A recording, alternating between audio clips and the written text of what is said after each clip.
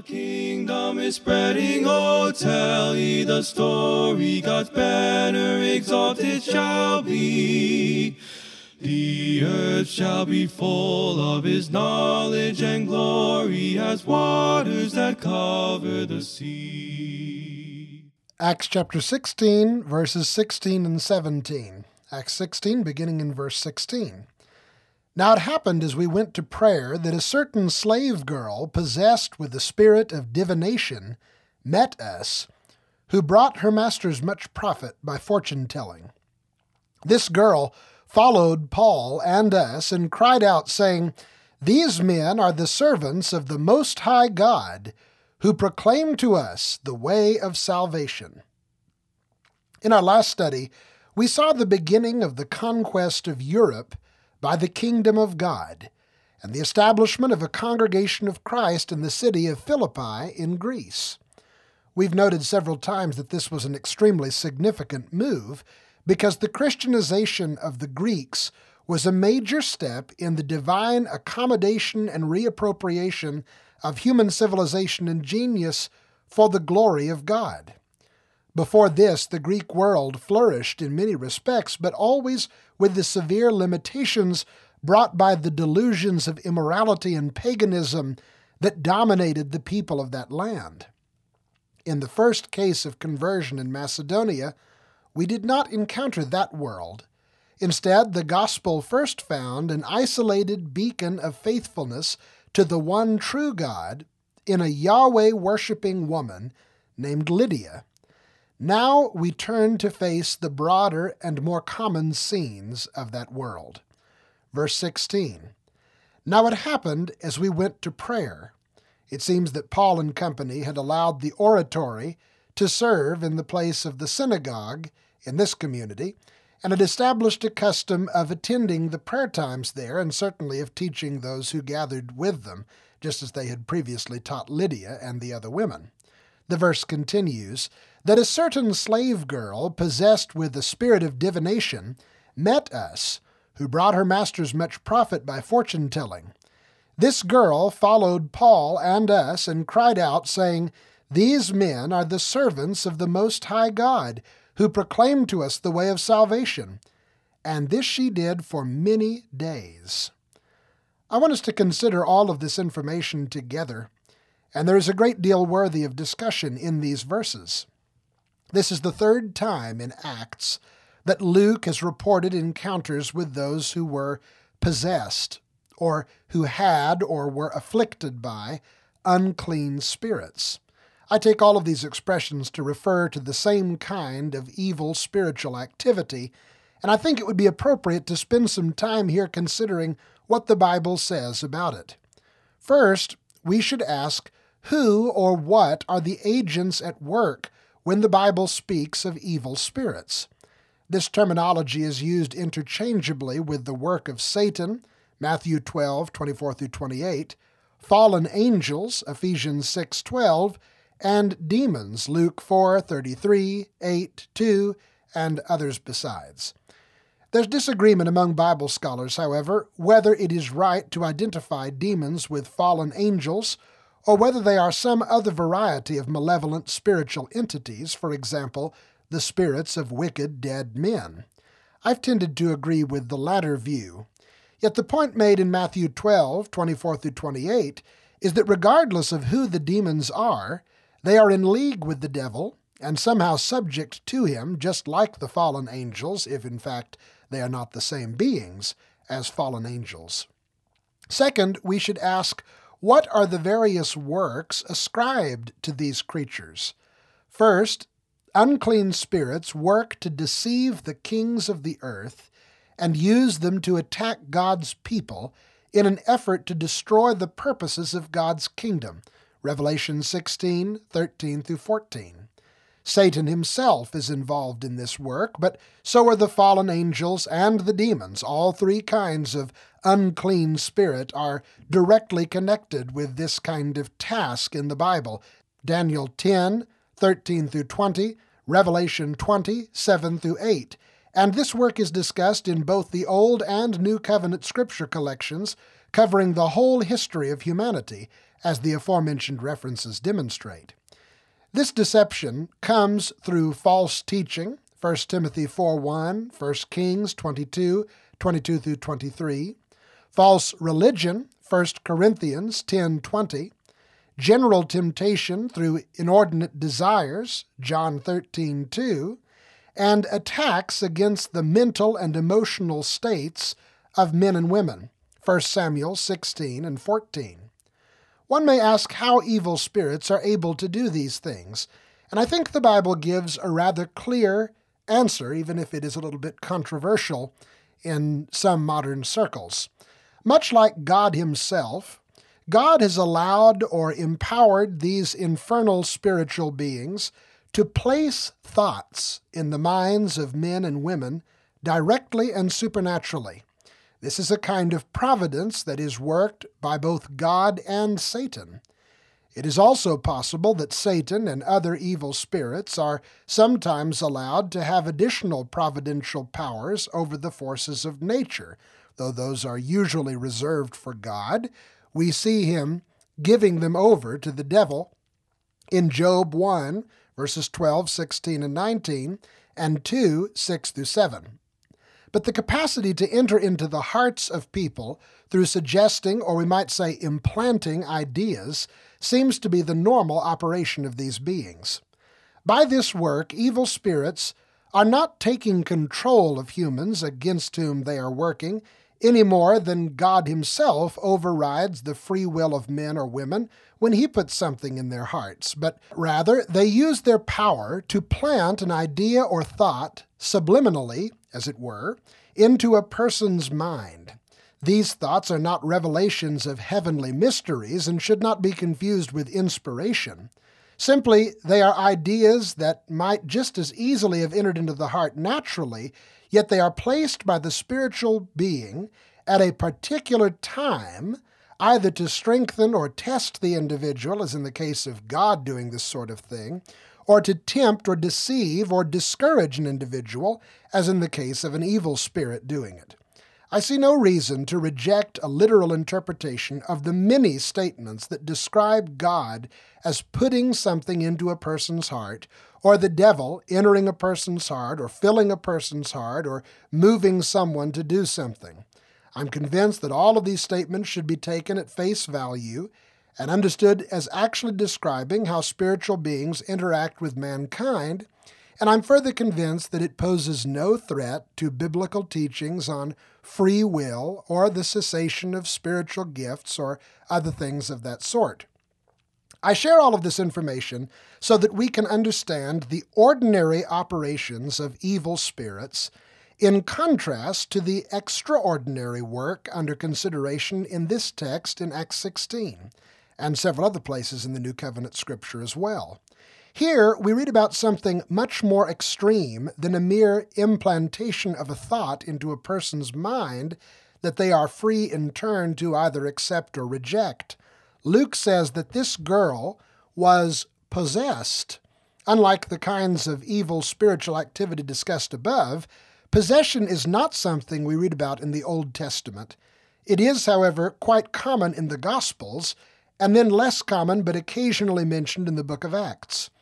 In cases of demonic possession, as we noted earlier, the Bible writers use language that describes certain persons as having a demon or an unclean spirit, but then also describing the demon as having the person, that is, having control of them in such a way that they were able to torment and afflict them mentally and physically. In cases of possession, the unclean spirit could control the person's nervous system and render them mute and blind, Matthew 9, 32 through 33, 12, 22, and Mark 9, 17, or cause them to have symptoms similar to epilepsy, Matthew 17, 14 through 18, or to display insane behavior, Luke 8, 26 through 28, and even to have what appeared to be superhuman strength, Luke 8, 29. While the Bible is clear that the first kind of spiritual activity is a continuous work of Satan and evil in opposition to the kingdom of God in this world, against which all of us wrestle every day, Ephesians 6 and verse 12, it is less clear as to whether this extraordinary manifestation of demonic power continues to occur or was limited to the ministry of Christ and his apostles, but the latter certainly seems to be the case.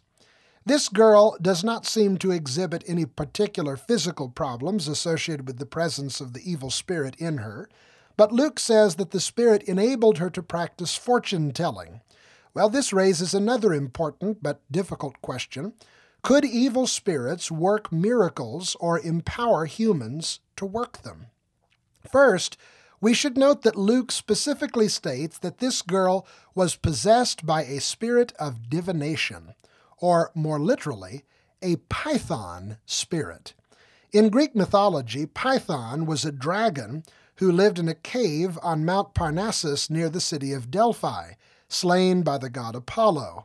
It was believed that the chief priestess of Apollo's temple in that city was thus empowered to forecast the future, and she was known as the Oracle of Delphi, or officially as the Pythia, or the Pythoness. Afterward, those who were thought to possess the gift of fortune-telling were connected to the famous oracle by being alleged to possess the Python spirit as well. The oracle at Delphi was extremely renowned and even drew kings to her stool for consultation regarding how they should conduct wars and other important events. Common folks would not necessarily be able to afford a visit with her, but those like her filled the world and were asked to offer guidance and direction on marriage, business ventures, farming, and even finding lost items. Many scholars believe that the oracle at Delphi was brought under a chemically induced hallucination by toxic fumes that came up from a fissure in the ground located in the temple. When the woman was placed on a stool over this hole, she would eventually become ecstatic and begin to convulse and to shout strange, riddle-like expressions, so-called dark sayings, which were taken as projections of the future if they could be deciphered. This brings two questions before us. Is Luke saying that this woman was being empowered by a demon to actually foresee the future? And by extension, would he then be implying that by use of the phrase Python spirit, the oracle at Delphi herself, as well as others like her, were in fact empowered by evil spirits to do the things they did? I personally do not think that the answer to either of those questions is yes. While I trust that I've made it sufficiently clear, I do believe in evil spirits and in their supernatural work in the world, both in ancient and modern times. Yet I believe that there are certain things that Satan and fallen angels and demons cannot do. There are certain things that only God can do, and these are the things the Bible calls miracles. There is no doubt that evil spirits, whether they're fallen angels or the spirits of the wicked dead, would have access to knowledge that some men do not have access to. For example, not all men know the one true God. They could, but some men are in delusion and darkness, and they do not know him. Yet all demons know that there is one God, and they tremble at the thought of his power, James 2 and 19. Furthermore, not all men realize that after death there will come a judgment, at which time the fortunes of men may be radically reversed from what they are in this world. Most people ought to be able to know that. God has been very clear about that throughout history, but many men have blinded themselves and shut their eyes to it. But demons know that this is true, Luke 16, 19 through 31. Furthermore, not all men know that Jesus is the Messiah and the Son of God, or that the apostles were his authorized representatives in this world. There are many men who could know that, but they have rejected the evidence and have closed themselves off against that notion. But all demons appear to know those facts with certainty, Luke 4:33 and Acts 19:5.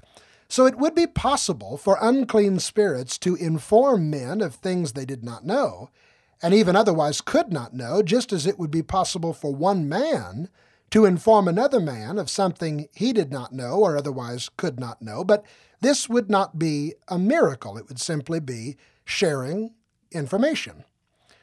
I see no evidence, however, that unclean spirits have the power to foretell the future. Only God has that power. It is a miracle. Only God can work miracles. That is, only God can cause that which is otherwise impossible to take place. John 3:2, Matthew 19:26. However, it is possible for men or demons to pretend to have at least certain miraculous powers and to deceive others into believing that they have performed things that ought to be called wonders. The Bible speaks of this as lying or false wonders and states that they may actually serve as signs to give authority to men who are telling lies. It appears to me that the Bible presents these signs not as real manifestations of demonic power, but simply as lies, most likely performed through sleight-of-hand trickery or legerdemain. Now, it is important to realize that not every miracle of God can be counterfeited. This was discovered by the magicians in Pharaoh's court. They reached a point where they could no longer mimic what Moses and Aaron were doing. But some of the miracles of God can be counterfeited, and evidently one that can be rather successfully faked, at least sometimes, is foretelling the future. In Deuteronomy chapter 18, verses 21 through 22, God said that if a man claimed to be a prophet from God, one way to test whether he was a true prophet or a false prophet was to see if the thing he said would come to pass did in fact come to pass.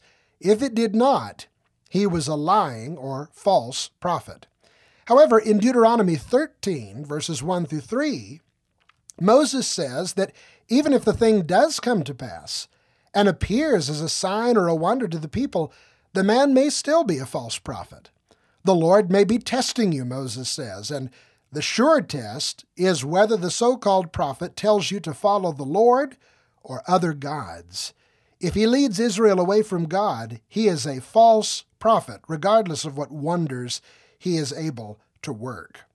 In this section in Deuteronomy 13, there's nothing said about demons, but even if demons were involved, it is not necessarily that they were giving the man the power to see the future. They were just helping him lie and deceive the people, feeding them convincing and well-crafted lies to pass on to the others. The Bible actually makes it quite clear that Satan and evil spirits cannot tell the future. If they could, they would not have crucified the Lord of glory. 1 Corinthians 2, verse 8. Thus, I think it is best to interpret this account as a case of demon possession that resulted in a strange, ecstatic behavior similar to the mental illness that we see in our world, and it was used by the owners of the slave girl to pass for Delphi-like fortune-telling. The oracle at Delphi likely did not have a demon. She was just under the influence of some kind of hallucinogenic substance, but the superstitious people of that day and age were eager to receive her guidance and were therefore impressed by it. Evidently, either the demon or the masters of the girl were very skilled in their deceptions, if our suggestion is right, because this had become a highly lucrative business for them. Luke says she brought her masters much profit by fortune-telling. Thus, the lies, inspired and supported by the devil, had taken deep root in the lives of the people of Philippi through greed and through a desire for direction without accountability to God. That last point bears some emphasis. Some people might ask why the occult is so strongly condemned in the Bible if it is all based on lies and fakery. But of course, that's what makes it so deeply satanic. Satan is a liar and the father of it. And when he speaks a lie, he speaks from his own resources, John 8:44. The occult is popular among men because it is an easy way to make money, and it gives people the option of seeking spiritual help on making right and left decisions while rejecting the authority of God over right and wrong decisions. But the occult is also popular with evil spirits because it gives them a powerful venue through which to spread their lies. God is diminished, man is exalted, truth is obscured, and carnal passions are treated like divine revelations. verse 17. This girl followed Paul and us and cried out. Crying out is commonly associated with demon possession and seems to be another manifestation of insanity, as you might think of a deranged person screaming and having no sense of decorum or self-control, saying, "These men are the servants of the Most High God who proclaim to us the way of salvation." This perhaps sounds very strange because at first glance there appears to be nothing problematic about what this girl is saying. And in fact, there may be nothing problematic. During the ministry of Jesus, demons confessed his divine nature and his true identity on several occasions, but Jesus never accepted or allowed that. The most common explanation, almost certainly the correct one, is that Jesus did not want to be associated with the demonic world, and when those who were given to tell lies chose to tell occasional truths, the truth can be entangled and lost in the lies. However, it's also possible that this message is not as truthful as it first appears in our English versions. The title Most High God was fairly common in the vernacular of the Greco-Roman world, as attested on various inscriptions that survive to the present day, to speak of their own pantheon of false gods and some of the beings within it. In fact, when the Jews would talk about Yahweh in these contexts, they would simply call him the Most High, without adding the superlative God in order to disassociate themselves from polytheistic paganism. So the girl's words could have been taken as uniting the Apostle Paul and his company with the local religions of the Gentiles. Furthermore, the phrase, "who proclaim to us the way of salvation," might be better translated, "who proclaim to us a way of salvation," in which case she could be understood to mean that the Christ they preached was just one more option in the already crowded buffet of religious choices available to the people. This was a world where, for long centuries, the devil had reigned supreme. Evil spirits and demons had been not only the deceptive authors of their philosophy and religion, they were the very objects of their worship, and at least for the recent time, they had been given rein to torment and overtake the bodies of some. Now the kingdom of God has arrived to reclaim the people for his own. But the devil would not and will not surrender his territories without a fight. Indeed, there is a spiritual warfare that rages to the present day. It is imperative that we recognize the reality of our enemy and the nature of his devices and schemes if we are to be triumphant.